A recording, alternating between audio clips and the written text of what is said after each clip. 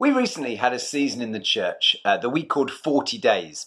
And the easiest way to understand it, I guess, would be as 40 days of prayer that we had as a church. However, we didn't want to just spend that period of time doing a spiritual activity a bit more. We wanted to have 40 days of drawing near to Jesus. And so there were all sorts of things that went on. There were prayer meetings, there were kids' videos, there were podcasts, there were days of prayer, there were all sorts of other things. And those things were great, and thank you so much for all of those who got involved. But for me, the real highlights were the personal stories hidden among all the other activities. The people who experienced a deepening of their relationship with Jesus in that time, and I hope since too. And really that was what the 40 days was all about. But we don't want to leave it there. It's not like as a church we've now said, right, we've done the drawing near to Jesus thing, tick onto the next thing. No, as followers of Jesus, we never move beyond the drawing near to Jesus thing. And interestingly, in those 40 days, and since as well, we've heard God speaking to us quite a bit about continuing to come closer to Him, to draw near to Him, or to use the biblical word that's often used in older translations, to abide with Him. And so what we want to do this summer is spend our time in the talks on a Sunday morning mulling this over a little bit more. What does it really mean to abide in Jesus? What does it mean to draw close to Him? And most important, I guess, how can we put that into practice? And we thought the place to go for this in our summer talk series would be in the Psalms. Now, the Psalms is the largest book in the Bible and is found almost completely in the middle. And it's a collection of songs, essentially. It was the songbook for Israel. The different Psalms are written by different songwriters who really knew what it was to abide in God's presence. They knew how to speak to God. They knew how to hear from Him. And they longed to be with Him. They longed for His presence, which is the way they often put it.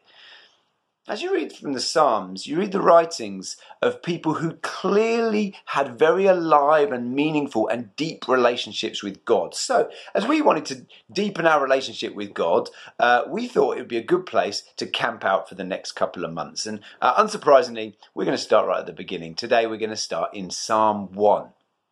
Before I read the Psalm, before we read the Psalm together, a couple of pointers. Really important to realise, for this psalm and for all of the psalms that follow, Psalm 1 is not an academic paper. It is not an ordered statement of doctrine. It's not even a letter to someone or a history like other bits that we find in the Bible. No, it's a song. It was written to be sung to people and to be heard as a song. Now, unfortunately, we do not have any recordings of Psalm 1 or any of the psalms as they were supposed to be composed. And actually, we haven't none of the sheet music either, which is a shame. But for our purposes, it probably doesn't affect us so much because what we get is the Psalms then as poems, essentially, just the words to us. And songs and poems operate in a very, very similar way. They speak first to our hearts and our feelings and our emotions, and secondly, they speak to our heads, to reason, logic, etc. And we're meant to feel songs and poems. We're meant to soak in the language and the imagery before we dissect them and chop them up and interrogate them. And that's what we're going to do today. So Emily is going to read the psalm in a moment, and then I'm going to leave some space for you to reflect on it on your own, and then a bit more time for you to talk about it in groups and reflect on it in groups. And there'll be some questions up on the screen to help you. But basically, I just want to give space for the Holy Spirit to speak directly to you through His Word before I put my particular spin on it. So here we go. Oh, the joys of those who do not follow the advice of the wicked, or stand around with sinners, or join in with mockers. But they delight in the law of the Lord, meditating on it day and night. They are like trees planted along the riverbank, bearing fruit each season. Their leaves never wither, and they prosper in all they do. But not the wicked. They are like worthless chaff scattered by the wind. They'll be condemned at the time of judgment. Sinners will have no place among the godly, for the Lord watches over the path of the godly, but the path of the wicked leads to destruction. Right, I hope that God has already spoken to you through this amazing psalm. I mean, I love this psalm, and I think part of that is because of the powerful and rich imagery we find here. I mean, obviously, I'm sure you've dwelt on some of this stuff, but there's the imagery of the kind of baddie in the psalm, isn't there? This guy who loiters around with the wicked, with sinners, with mockers, and he ends up getting blown around like chaff, like sawdust on the floor of a sawmill. And this person is an example of someone who we shouldn't follow. Don't do what they do. They're a cautionary tale, I suppose. But it's the description of the goody in the psalm that really grips me. This person we should emulate. And the godly person is described in verse 3. They are like trees planted along the riverbank, bearing fruit each season. Their leaves never wither, and they prosper in all they do. Can you picture that tree? I'm not going to put a picture up on the video because I think the words do it for us.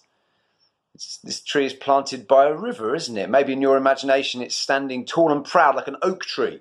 Or possibly its branches are dipping down into the water, they're overhanging like a willow. But whatever tree it is, we know why it's there. It's by the river because its roots are drawing from the water of the river. It has this steady source of perpetual nourishment and refreshment. And what's the result? Well, the result is this. Its leaf never withers. This is an evergreen tree, not a deciduous. Its leaves never go brown or brittle and fall to the floor in the autumn. It's never left naked and spooky and spindly in the winter. No, its leaves stay bright and luscious and green. And actually not just that, it's not just leaves that this tree has, it bears its fruit in each season.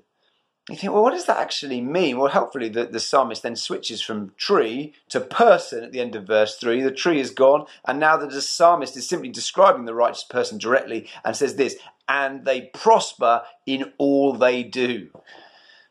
Don't you want to be like that? To stand strong when everyone else is getting blown around by the wind.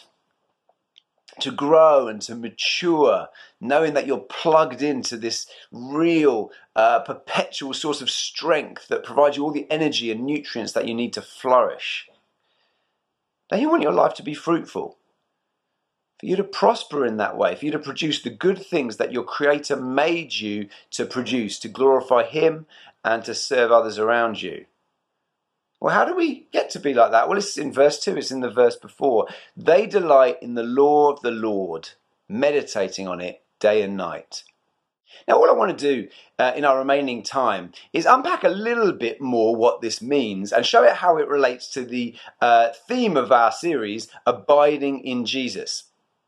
You see, I could leave it there, and if I left it there, most of us would probably think that this psalm is really just a big advert for Bible reading. It's just a complicated and slightly overblown way of the psalmist kind of wagging his finger at us and say, read your Bible more. Now, just to be very clear, I think for some of us, spending more time reading the Bible may be where this psalm leads us. And I think that would be a good thing. All cards on the table here. I've always found every time I've been convicted to set the alarm clock a little bit earlier and spend more time in God's Word, that's been a good decision whenever I've done that. I'd recommend that to anyone.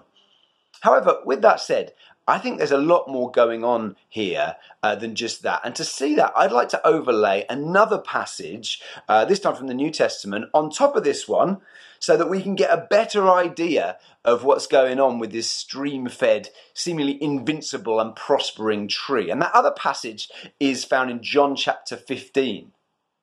Now, here in John 15, we have another horticultural image which has striking similarities to the one we find in Psalm 1.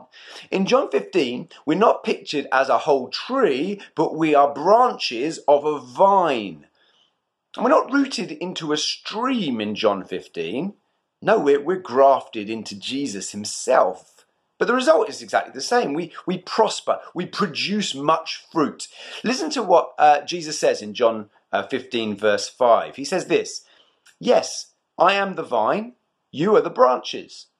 Those who remain in me and I in them will produce much fruit. For apart from me, you can do nothing."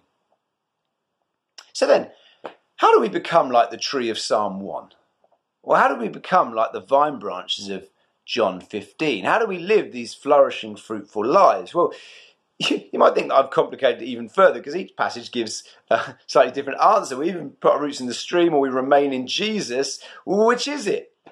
Actually, I think as we overlay these passages on each other, I think these instructions really come to life. And when we put them next to each other, I think we're really ready to refocus on what I think is the key word in Psalm 1. And it's one that I've deliberately skated over so far.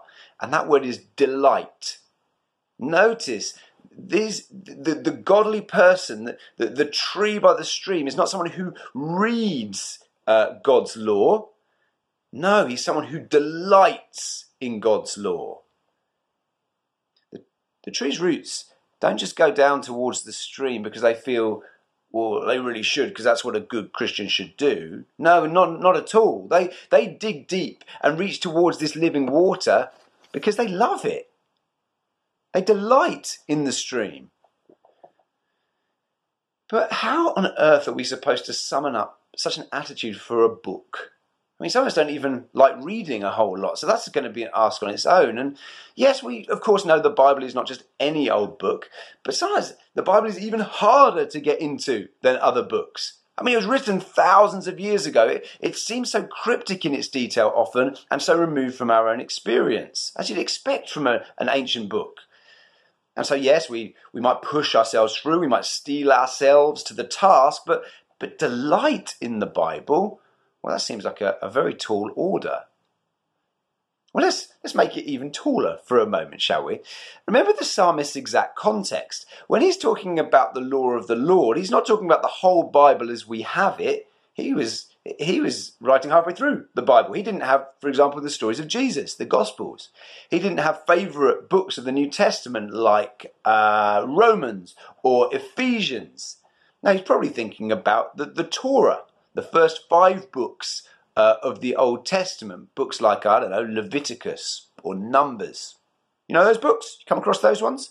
They're full of instructions about things like, I don't know, mildew or periods or different skin diseases, or possibly other bits where you get just pages and pages of in-depth census data. However far along the path of delighting in God's word you may be, I'd imagine that those bits are not your favourite bits of the Bible. But for the psalmist, he thinks of the law. He thinks even of those bits. And what does his heart do? His heart delights. Well, how is this possible? Well, I think this is where John 15 comes in. You see, it's very easy for us to see the stream in Psalm 1 simply as the law of the Lord, the Bible. But when we turn to John 15, we find that in a sense, that is a mistake. Yes, of course, in a way, as it said, the psalmist's delight is in God's law, in the scriptures as he had them. But at best, that was a second-hand delight. His delight went way deeper than that. It latched onto God's word, but it wasn't the delight of a bookworm or an ancient history nerd. No, he knew there was something hiding just beneath the surface of the law, and that's what got his heart beating and his blood pumping. You see, the stream that the tree reaches its roots into is the same as the vine that the branches grow from. It's not a book, it's Jesus. Of course, the psalmist wouldn't have known who Jesus was. He was writing hundreds of years before Jesus was born, but if he'd met him, I bet he would have recognised him because he'd found him in that stream.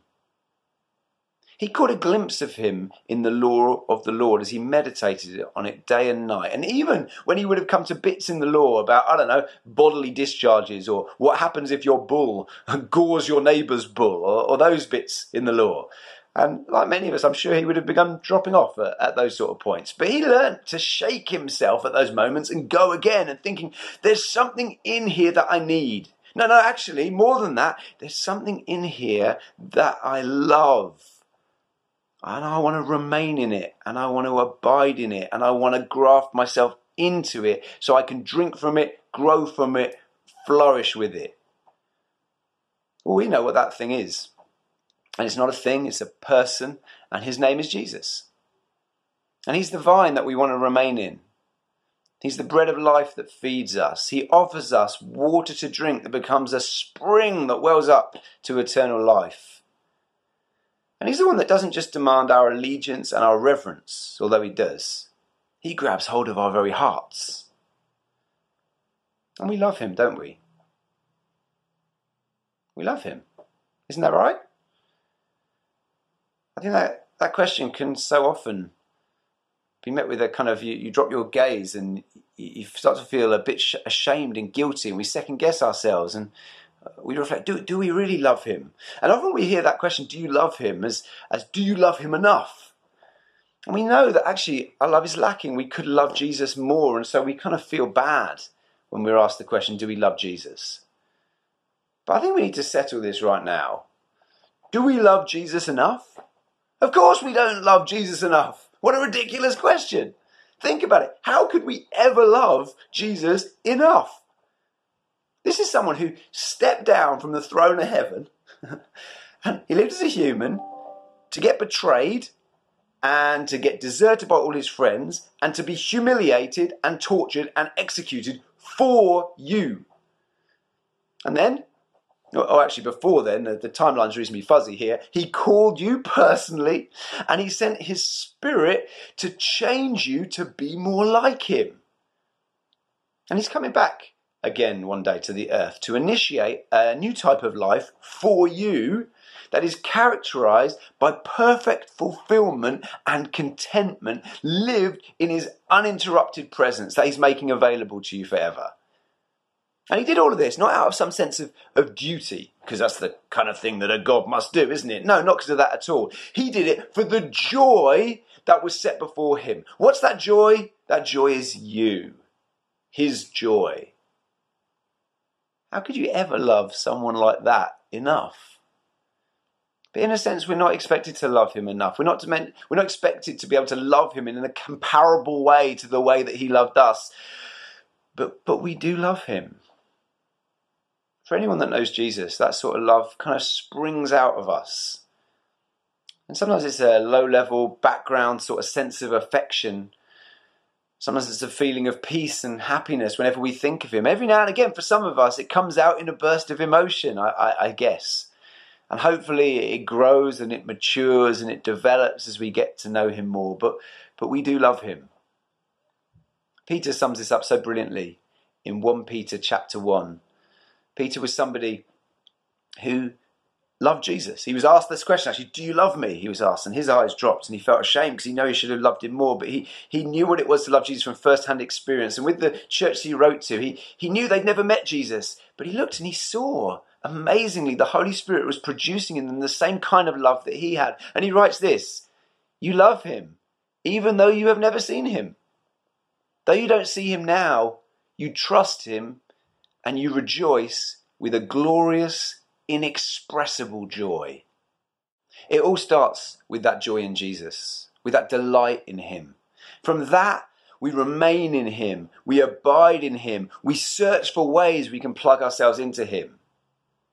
So yes, there is a practical application from this passage, which is, remember that the Bible is a good way of remaining, abiding, plugging in.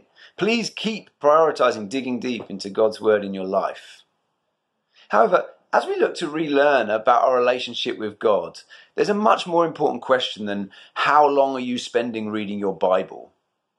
It's how's your delight in Jesus doing? And throughout this series, we're going to bump into all sorts of different how-tos. How to speak to God, how to hear from him, many more things, I'm sure. But all the time, most importantly of all, keep looking to find your joy more in Jesus. So we go through this series. Keep asking God to send his Spirit to you, to reawaken your delight in his Son, to reveal to you new reasons why you should delight in Jesus. Because people who delight in Jesus remain in Jesus and abide in Jesus, and from this delight they begin to see any available method to remain or abide in him itself as a delight. Even if it's reading Leviticus, or going for a day or two without food, or waking up earlier than you ever thought you could to pray, or gathering with God's people when it's inconvenient, or refusing to do that thing you really want to do because you know that it will take you away from Jesus. So let's finish then by talking to Jesus and giving him space to remind us how delightful he really is. And if you're listening today and you don't yet follow Jesus, well done for making it this far. It's great to have you here with us in this talk. But you might think, who's this guy? He must be on a completely different planet. How can anyone find their ultimate joy and delight in a guy who lived 2,000 years ago? Well, all I'd say is, why don't you put him to the test in what he said? My claim, and the claim of millions upon millions of Christians over the world, would be that Jesus Christ is a source of joy that is enough for us. We found that as we've put our roots down into him in all sorts of different ways, he's nourished us, he's strengthened us, our leaves have stayed green and our lives have become fruitful. And if you'd like a joy like that, when we pray in a moment, why don't you pray? Why don't you ask him if he can reveal himself to you? I mean, what's the worst thing that can happen? Surely it's worth giving a go, isn't it? So let's focus our minds on Jesus, all of us, and we're going to do that with a song. And then some questions that are on the screen will lead you in some guided reflection, both for yourself and for the group that you're watching with.